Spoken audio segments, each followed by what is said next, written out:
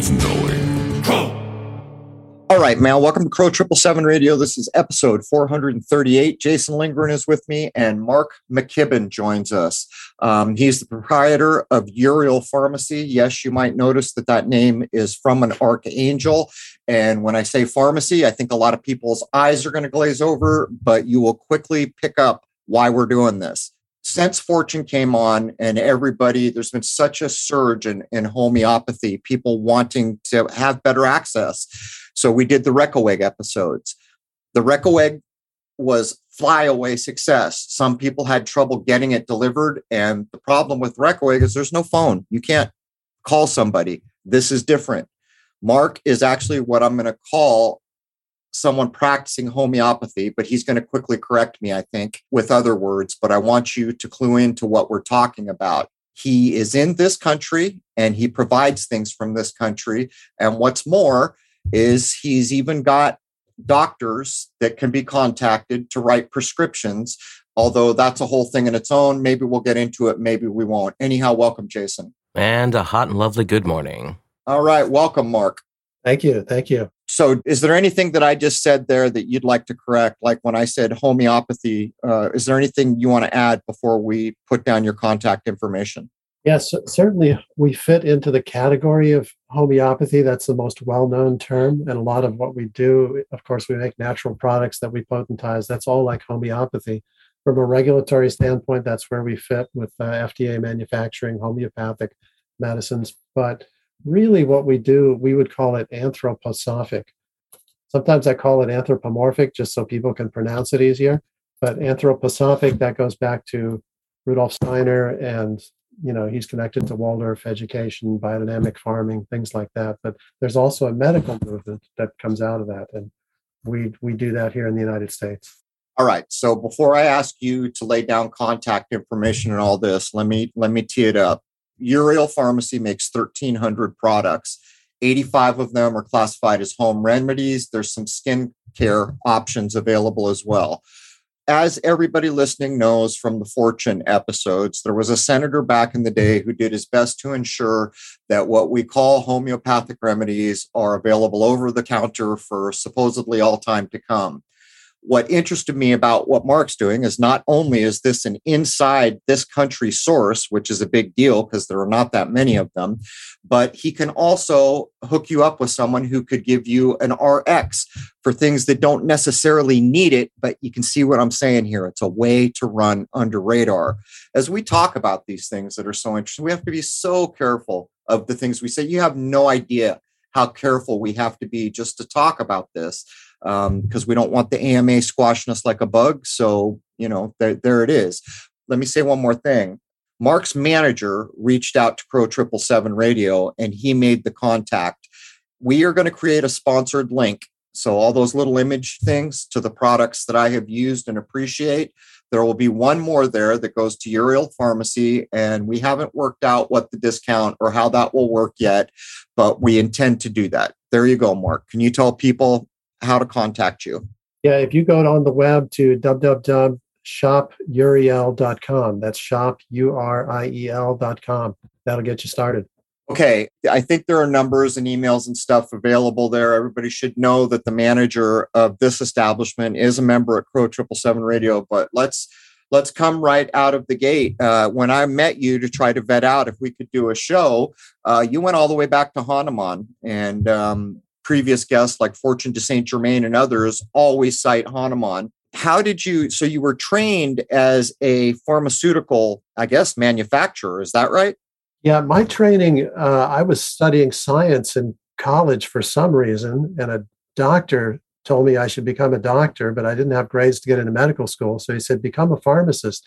We need somebody in anthroposophic medicine in the United States to make these things. So that led me to go to pharmacy school. There is no real official training other than working with companies. So I worked with Standard Homeopathic and before I went to pharmacy school, and then I worked with other companies, both in the United States, Germany, and Switzerland, to really learn how to do this. So what we're talking about is actually they're teaching you the production of what we would call allopathic medicines. Is that correct? No, they were teaching me the production of anthroposophic homeopathic medicines. The pharmacy school teaches you about conventional medicine. So that's my training and background, but I only went to pharmacy school. So I would have a license, so to speak, to work in this other field because I was interested in this from a early age. Like, 21, I was going to pharmacy school. So to be clear, he went the mainstream training route so he could get into homeopathy, basically. That's it in a nutshell. That's it. So of the 1,300 products that people might commonly want from you, are most all of them just over the counter? Almost all of them are over the counter. Yeah, and any discount would apply to almost all of them. There might be a few that it doesn't apply to that are prescription, but yeah. So let's cut to brass tacks. You're creating these in-house, you're bottling them. If I remember our previous, are you succussing? Are you using vibration? Are you succussing the remedies? Yeah, we would, it is succussing. We do it all by hand, which is unusual. Most companies have switched to using machines. We think that's important, so we call it potentizing. Now, just as an aside, the way that Hahnemann originally succussed the remedies was he had a leather-bound Bible, and he would take the bottle and basically pound it against the Bible, which causes a sort of chaotic movement of mixing, and that's effective, that's fine. But we do something that's different for liquid potencies, as we call them, for each succussing step, or which call it a potentizing step. We lift it up in a vertical line and cause a vortex to be created, which is a much more orderly, we think, dynamic form. And so that's done in a slow, rhythmical process, about the rhythm of breathing, not exactly, but we like lifting up the substance instead of pounding it down. Okay, so basically we're talking about the mixing. We've heard about vibration, and people have different views on vibration. Succussing, the original way that I saw it defined, was you're holding a bottle remedy in your hand and you're basically not hitting it hard, but tapping it against the palm of your hand. Hahnemann used a leather-bound Bible. But during our conversation, at the moment I knew I was going to interview Mark, he began to talk about who's allowed to bottle up the remedies. And he comprehended that you need a pure heart. In the old days, people might have said prayers. They might have knelt before an altar. They might have done any number of spiritual things as they were making these remedies, because the idea is, in the same way that the succussing is somehow charging or potentizing, the spirit of the individual putting it together counts. Would you add anything to that? We definitely try to choose people who can bring focus and attention to what they're doing. Not somebody who's going to randomly think about what they saw on TV yesterday or what's for lunch at noon. We ask them to focus on what they might know about any of the ingredients, or if they don't know anything about the ingredients, some of which are kind of arcane, to just focus on the fact that we're preparing something for somebody who's working through an illness and that this can mean something for their life. So we just want to allow good energy to come into that. So compared to Europe, and what I know of Europe is I feel like there's a lot more homeopathic options over in Europe than there are here. And I want to talk about all these things, but there are real limitations to us having a conversation like this. And it's not imagined. I've been doing this long enough. But I recently learned that in Europe, the second biggest cancer treatment that people go for that's homeopathic is mistletoe. And in this country, I don't think anyone would even be aware of that or ever hear it. Yeah, it's not well known, but I would say my knowledge is it's the biggest alternative treatment for cancer in Europe. And it's not the biggest treatment on its own, but it's the biggest alternative treatment, specifically in Germany, where there's a number of manufacturers over there that make mistletoe and provide that. And that's something that comes out of anthroposophic medicine and Rudolf Steiner's insight. Yeah. Well, that's another thing. During our discussion, I discovered that you're very into Steiner and knew quite a bit about it. Steiner is one of the guys where I was aware of him for so long. And then as I actually got off my butt and started reading through the volumes of stuff that he put together and others about him, it shows that there was a time, probably pre-1930, when homeopathy held a much more prominent portion of medical offerings in this country. As a matter of fact, a previous guest informed us that right as it was about getting ready to go away at the level it once was, these doctors were both MDs and homeopaths at the same time. And they ended up being the last generation. But let's switch gears. What are some, are we going to call these treatments or remedies? Let's call them remedies. The treatment would be something more outlined by a doctor, which might include other modalities like massage or diet or movement therapy, speech therapy. There's a lot of different things for a whole regimen, but we're the remedy substance part. So I'm in hour one, so I'm going to carefully choose my words, and I hope you can pick up what I'm laying down. But in these times, what would be some of the more popular over-the-counter remedies that people would be interested in? Well, certainly the over-the-counter things, we have something for all the typical things, the coughs and colds and aches and pains, traumas. We have things also for after effects of vaccinations or to prevent side effects of vaccination. We can't claim that, of course. They're just homeopathic medicines we have. We can't really make a claim like that. But really, anything that you could think of, our medicines could apply to. That's why we like referring to doctors to get the best overall treatment for a person. We don't want to assume that we know exactly what the person needs. So beyond those 85 home remedies where we put indications on the website, the other things don't really have specific indications. We leave it to doctors to work it out with the patient. So if somebody was to email you or call and say, hey, I have this issue and I'm interested in a remedy, can you steer them in the right direction? If it's beyond those home remedies, we would just steer them to a physician. And, there's never enough physicians, but we steer them to the list of doctors that are willing to take new patients and leave it at that. We don't get into prescribing for people. If we were talking about over-the-counter remedies, would you, can you, I want to say, get away with steering people in a direction? Because the reason I'm asking is because I notice a lot of places that have remedies, almost every label will say this is good for a headache. when you know darn well that there's a wider, there's more benefits going on there than is allowed to be on the label. That's what I'm getting at. Yeah, I like to say we've got like 1,000 remedies for headache because the regulators give me such a headache, so to speak. But we can steer people, like if they say, I have flu, we can discuss, well, is it more of a, body ache flu, or is it a digestive flu, or, we can steer them to different remedies for what kind of flu it is. We can talk about the home remedy things and say, well, we can recommend this. Sure. So what is the difference between me using the word homeopathic and you using the word anthroposophic? Well, for the patient, it doesn't really matter. I would say that anthroposophic means there are some differences in how we go about making the extracts. I've worked in homeopathic medicine. I've trained in it, and a lot of what we do is similar to that. But we'll use rhythmical processes, for example. Besides the potentizing, which is rhythmical, we'll make plant extracts by chopping up a plant very finely, mixing it with water, and usually not alcohol. Sometimes we'll use alcohol if it's for an external product like calendula essence or arnica essence for external use.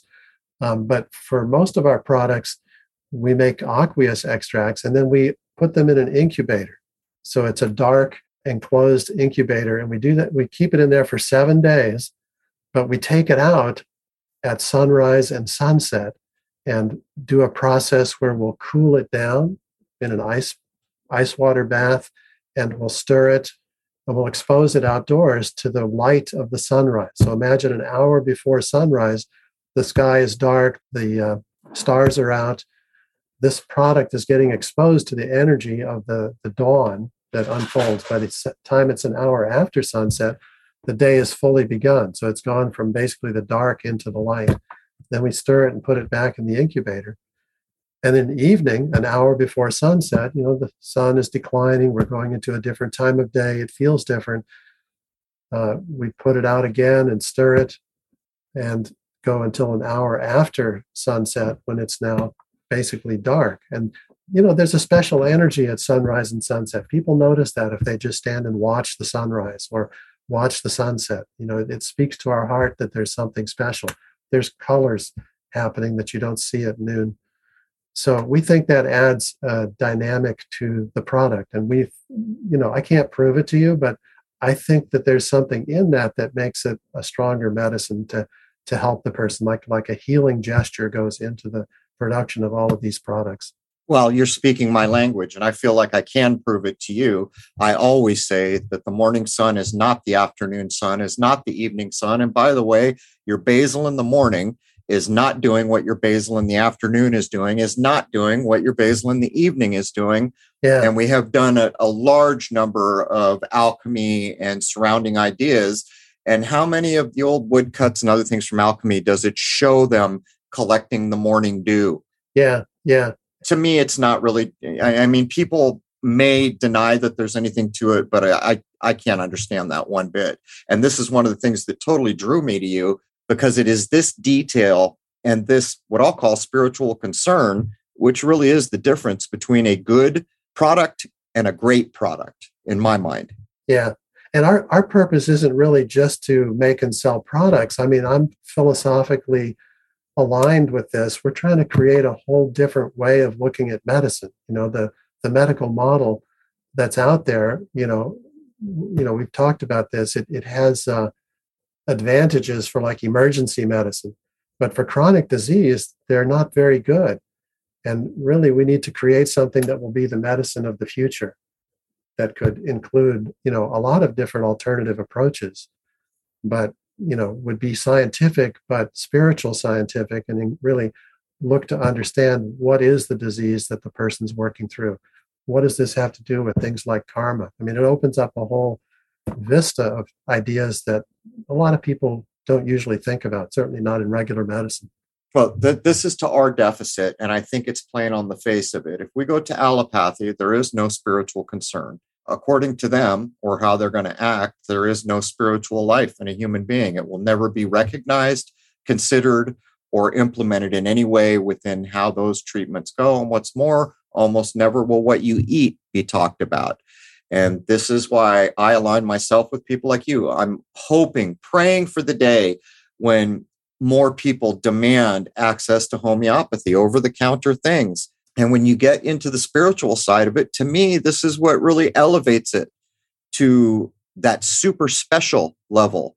It's more than just what we would call a remedy at that point. But the other thing I noticed was you guys are making like things that most people aren't making, like phosphorus. You cited that there were so many restrictions trying to get your hands on phosphorus. You just said, fine, we'll make it ourselves. Yeah, I love this attitude, the can-do attitude. I mean, phosphorus used to be something that you could purchase, and I've purchased it earlier in my career. It's something that comes in little cubes or sticks. So the problem is that when it gets exposed to air, it ignites. So it's a dangerous substance. It's a hazmat kind of shipment. But they would put it in a metal container covered in water, and they would put that container in another metal container covered in water, and they would ship it like that. But, in the last 10, 15 years, maybe further back, I'm not sure when, it stopped being available because, either people were using it for, producing illegal drugs, or it all goes into weapons. It became like a controlled substance. So unavailable, and even homeopathically, where you don't use a big quantity because you're potentizing, you use a small quantity. Eventually you run out and you need more, and you can't buy it from anybody. So it took some doing. You can still buy something called red phosphorus. The white or yellow phosphorus is the activated form of phosphorus, which is the one with the hazards. Red phosphorus, you can put it in a bottle and, ship it without too much ado. You can still buy it, but it's not activated. And it's a little bit complex how to turn it into that. It's a chemical procedure that you have to undertake in manufacturing. Interestingly, just for worldwide communication and the advantages, there's a Chinese guy in Australia that just put out a video of how he experimented with making this. And that was very helpful to us, because all the people that we talked to at universities and in manufacturing, nobody really knew how to do this effectively. Do you feel like the quality of what you're producing has an edge on what you would otherwise have to buy? I think so, because when you're engaged as a human being in what you do, there's a kind of enthusiasm that goes into that, and for me, I think that adds to the product. I feel like I'm going to jump around a little bit here, but I'm going to ask you one more question before I ask Jason if he wants to get in on this. As I've mentioned so many times, my interest in the Sky Clock in my mind is hand in glove with what you are doing. And I pray for the day when thousands of people get back into homeopathy. They appreciate the sunrise, the Sky Clock, all the things that once were integral to these processes. But you named yourself after an archangel. And I want to ask you in just a moment about that. But I'll remind everybody, Tycho Brahe is one of my heroes. And the reason he's one of my heroes is because he did it. He got off his butt. He went out and observed. He used his direct observation with the sky that exists. And he basically invented the basis for what we call astronomy. He proved that this star is exactly right here with aberration and everything else. And he said, I can show you this in a month or a year, and it'll still be true. But what's more is he gave us a so-called solar system map, which is going to relate to why I'm asking Mark about Uriel. If you recall, Tycho Brahe put forth a solar system map. I'm saying so-called solar system map. And then later on, guess who came along and touted and backed up? Steiner came and backed up almost exactly what Brahe had done. So from our point of view, from here to the moon would be the realm of angels. Archangels would be from the moon to what we call Venus, then Archai, and out it goes. So I just want to lay that down to refresh memories. Why is it that you chose the Archangel Uriel for the name of what you're doing? I guess in a way, I'd say kind of a divine guidance. I used to run a pharmacy in California called Raphael Pharmacy. And, there are stories in the Bible that talk about Raphael as the healing archangel, the story of Tobias and the archangel Raphael that looks for a healing substance to cure his father who's blind. So that pharmacy still existed, so I couldn't take the name Raphael. And I thought about the other archangels that Rudolf Steiner talks about. And Uriel was one that not a lot is talked about. I mean, he's mentioned in the book of Enoch, which is in the extended Bible or the Catholic Bible. And he was one of the archangels that threw Satan out of heaven.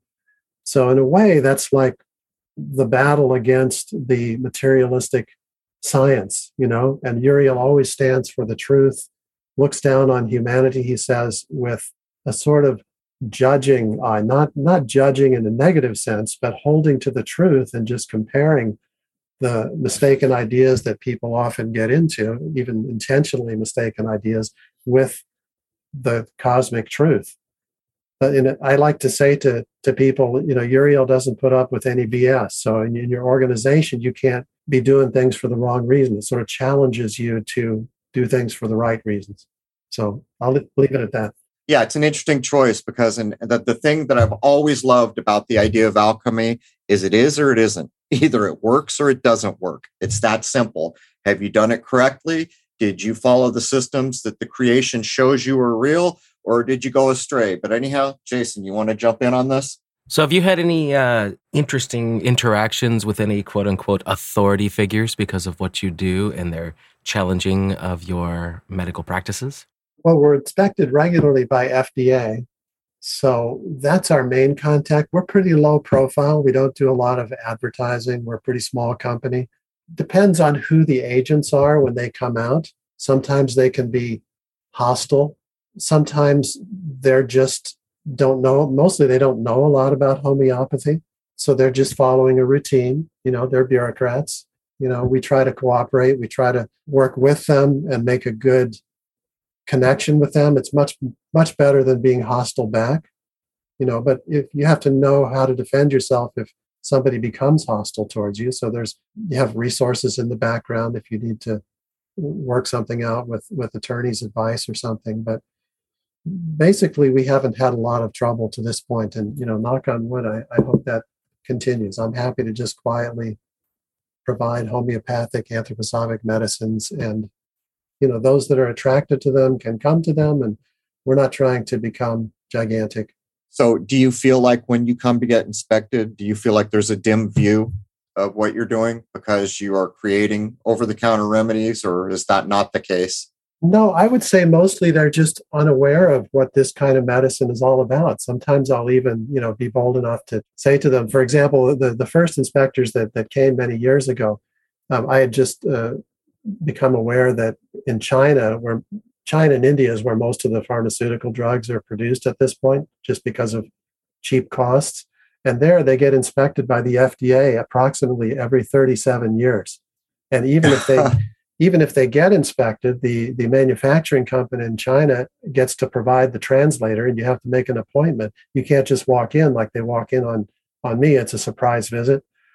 So I said, look, I'll understand if you can't come next year because you've got to get out to China and catch up on that backlog. We're just making things from St. John's wort and arnica and various harmless substances. It's okay with me if you want to take care of those guys in China. So they took that with good humor. We offer them a cup of coffee and try to get along with them. I didn't realize so many people who went for the Reckeweg remedies. I was so nervous that they were going to see all the orders coming in and mess with it.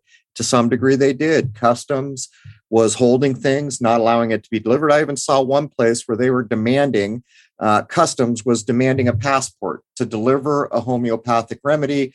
If I understood correctly, Amazon was contacted and they dealt with it directly and the remedy was delivered. But let's talk about what the form of some of the homeopathics take. Now, most of us are familiar with things like Reckeweg. And while I haven't used every Reckeweg, I'm familiar, and most of them are an alcohol base, or they're extracted with alcohol. But you mentioned a water-based one, which is very interesting to me. And I think during our first conversation, you talked about capsules or tablets of some kind. Can we kind of cover what's available? Yeah, really, we make just about every dosage form you can imagine. We make tablets and capsules. We make oral liquids. We have the small sugar pilules, or pellets, as we call them, that dissolve under the tongue.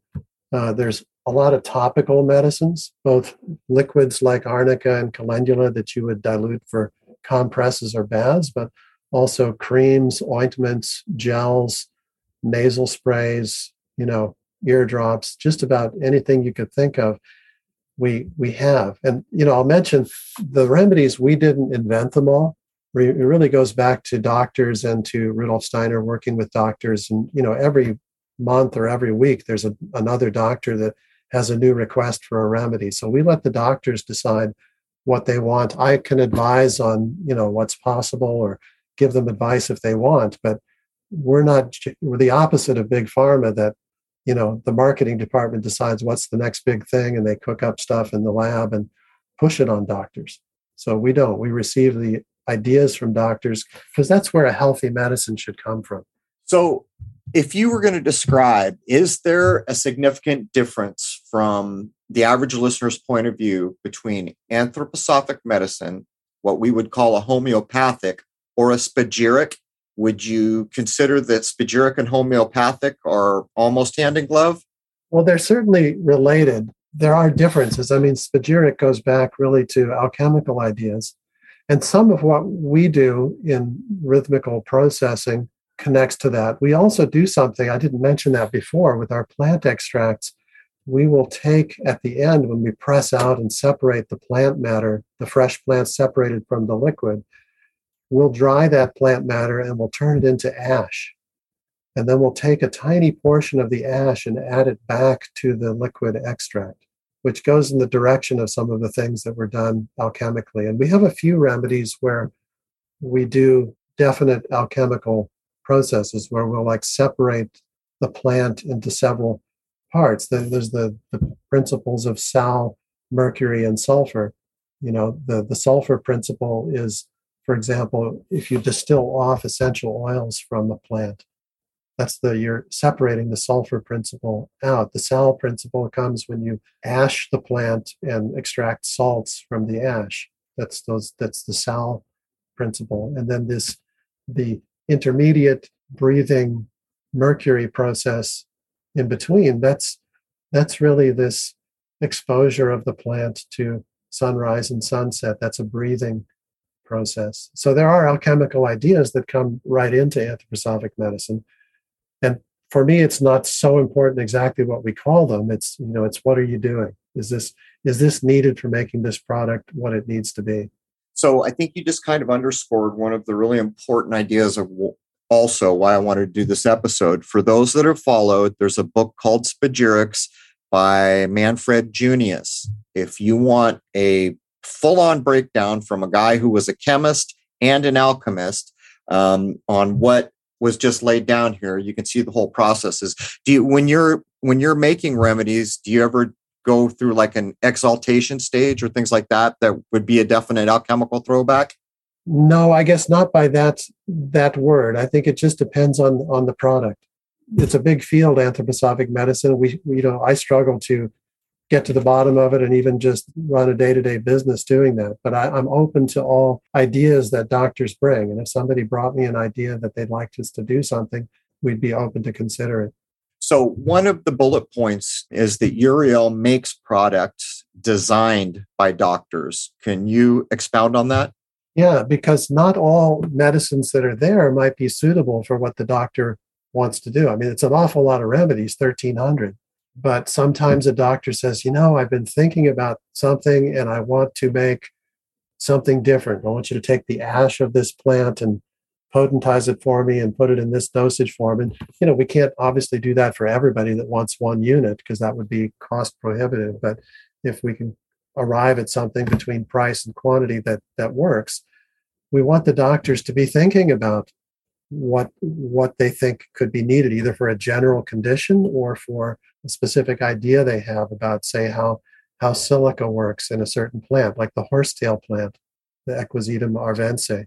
It's 90% silica in the ash, which is very unusual for plants. And some doctor was thinking about this and related it to the silica processes that go on in the human being, which is, it gets deep water very quickly. But if they're thinking about something, we want to be available to them as a resource, because that's what, you could say, well, why do that? From a business standpoint, it doesn't make a lot of sense unless it turns into a big product. But the purpose of this organization is really to be a support to creating a new way of medicine in the future, where this could become more a normal kind of medicine for the future instead of a far fringe thing that only is available to very motivated people. Yeah, that's kind of the whole tack for what I'm trying to pull off here. I do everything I can to try to put homeopathy back on the radar. But if I'm following the thread you've been weaving, that implies to me that the doctors you're working with are homeopaths. Is that correct? Yeah. They may also be, anybody who's a prescriber can be an anthroposophic doctor. Most of ours are MDs and DOs. Many are naturopaths.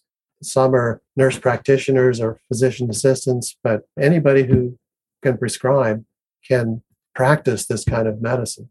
Now, that doesn't mean they have to write a prescription for everything we have, because, as you said, homeopathic medicines, for the most part, are non-prescription, over-the-counter medicines. But we look for the doctors to prescribe the therapy for the patient rather than the patient either prescribing for themselves or us working it out for them. We want to support the doctors because that's what creates the new medicine of the future.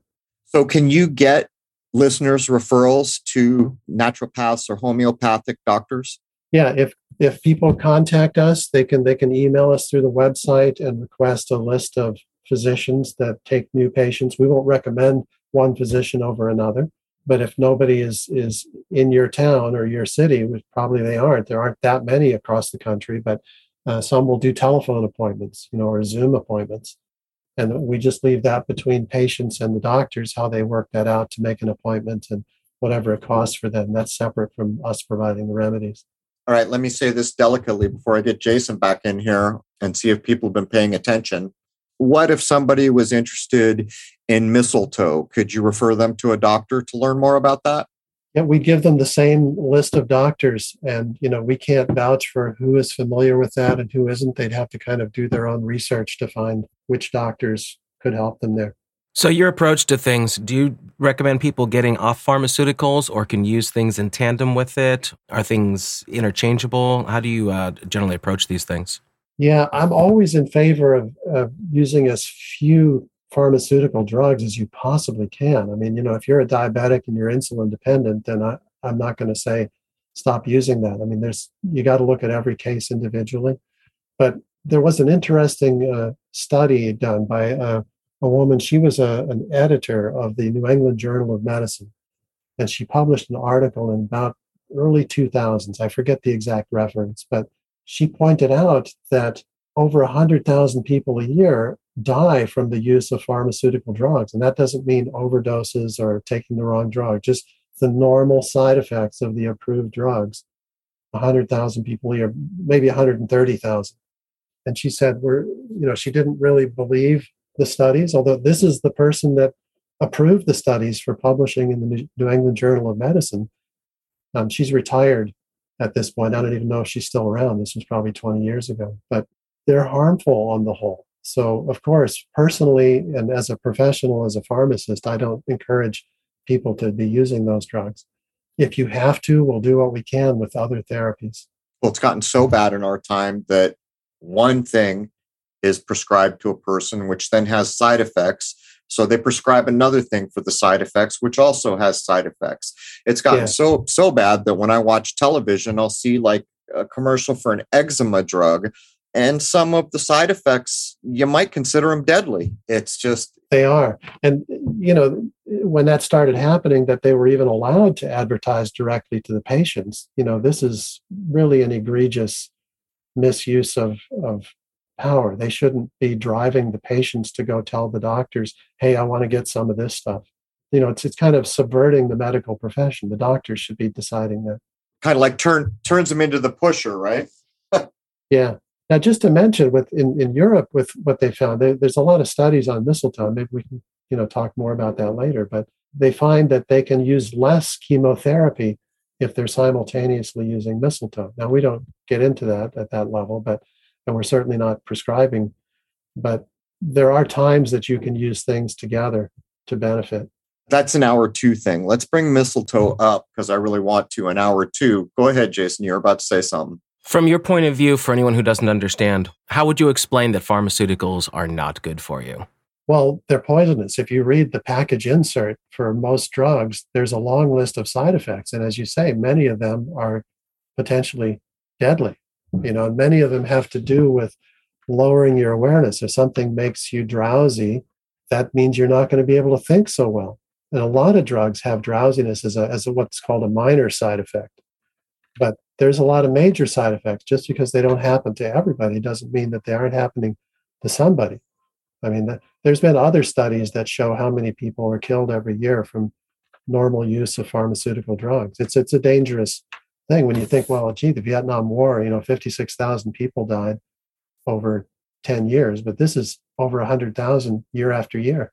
But people go to sleep on those kind of things. One of the few markets that doesn't mind losing some customers, huh? Or maybe it's designed that way, who knows? But the book I mentioned earlier, Spagyrics, and anyone who's interested in the vein of remedies that we're addressing here should get that book. One of the things that I learned from that book was the chemist, who is an alchemist, so he can tell you hydrogen is this to a chemist, and it means this other thing to an alchemist.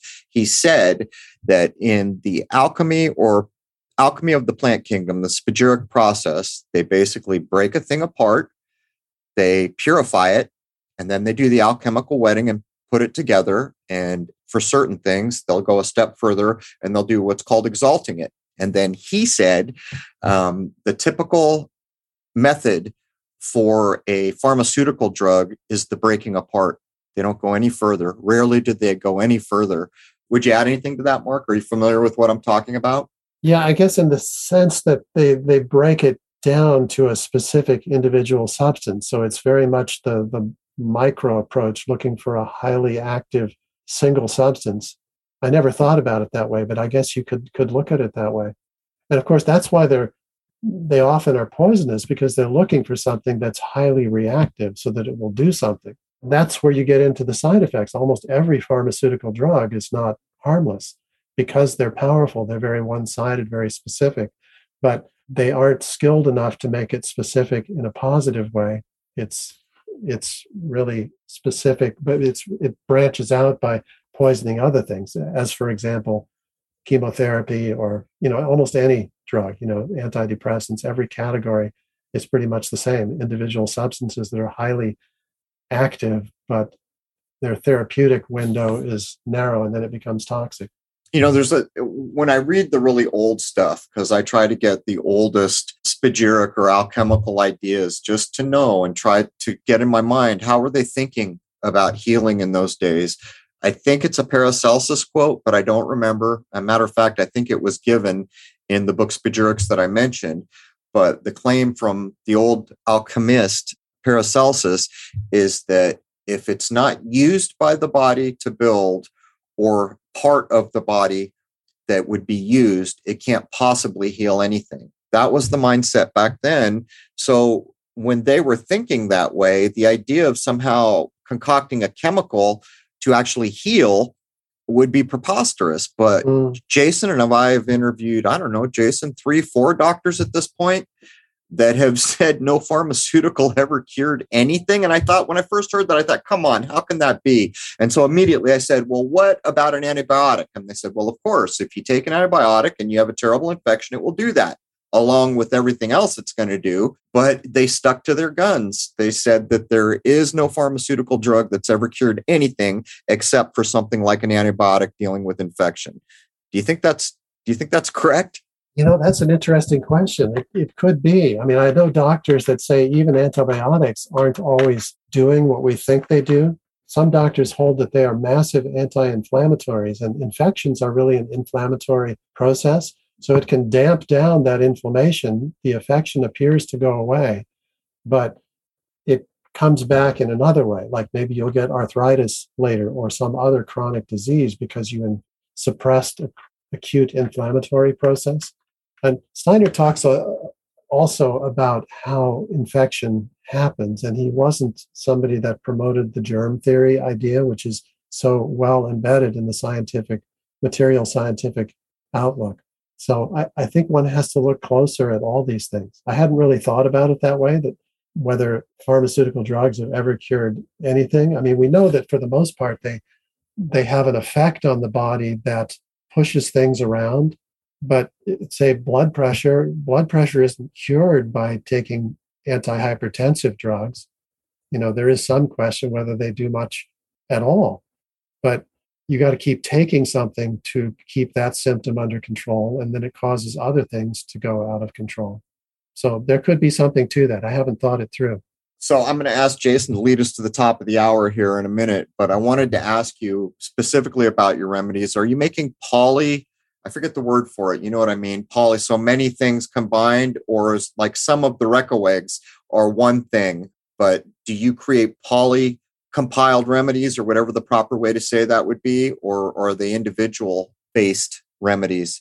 Yeah, both. I know classical homeopathy has always been the administering of one remedy. That's really where Hahnemann started. But of course, in homeopathy, and there's combinations or compounds, I would call them. And we do compounds also, or one medicine creator called them compositions. I thought that was an interesting form. For example, there's things for use in back pain that combine 7, 8, 9 different substances. So it really depends what the doctors want and what they find helpful. I'm not on principle saying it should be lots of remedies or it should be one remedy. And if somebody's taking a single remedy, they might be taking 3 different single remedies. It's just whatever the doctor finds helpful. Well, with my mentor that is also a homeopath, I am all about the poly remedies, and I've experienced firsthand what is possible. So before we sign off for hour 1, and we want you to give your contact out again, have you had any success with mainstream doctors starting to see the way you present things as it might be a better solution than the pharmaceuticals? We definitely refer doctors that come across our radar to the training programs that are offered by there's a physicians association in the United States, the PAAM, Physicians Association for Anthroposophic Medicine. And every spring they have a training course where they'll train people for an entire week, and that gets repeated year by year. So doctors who are unfamiliar with this can totally go to that and gradually get introduced to this, meet other colleagues with more experience, and develop into that. Usually a doctor will have to have some kind of interest that's driving them there. Something is awakening them to consider other avenues, but I always refer people there.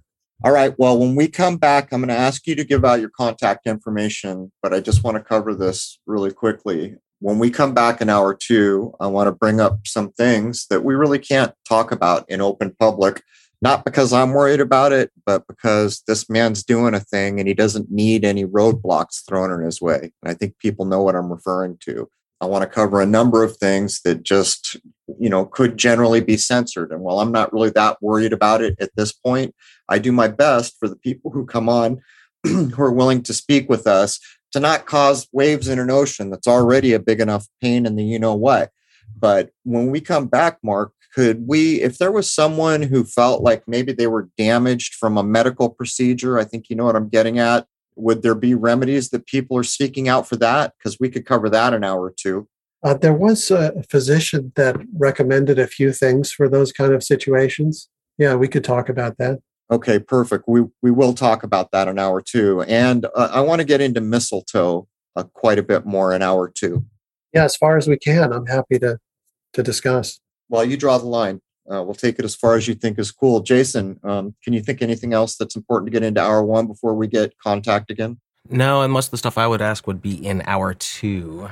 So, Mark, can you please give contact? This is hour one, open to the world. Just give your contact one more time, which is going to be primarily the website here. Right. You can contact Uriel through www.shopuriel. That's shopuriel.com.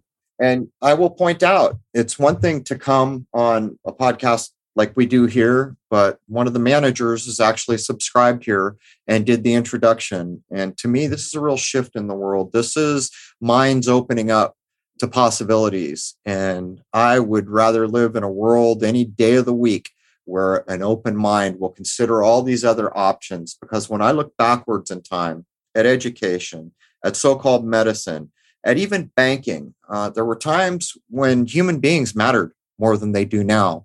And it is my hope that people will take an interest in homeopathy and all that it has to offer.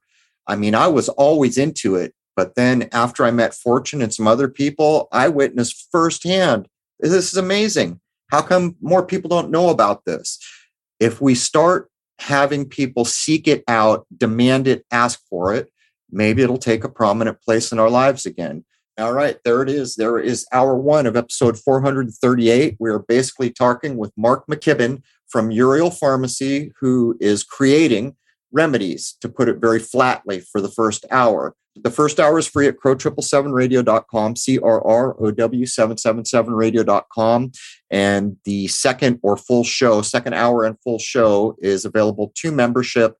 And as I said, on the other side, we're going to talk about a few things that's really not safe for people who come on the show to talk about when they're trying to make a living and run things. Anyhow, with that, I'd like to wish you all a happy, healthy, and higher-minded new era. Cheers.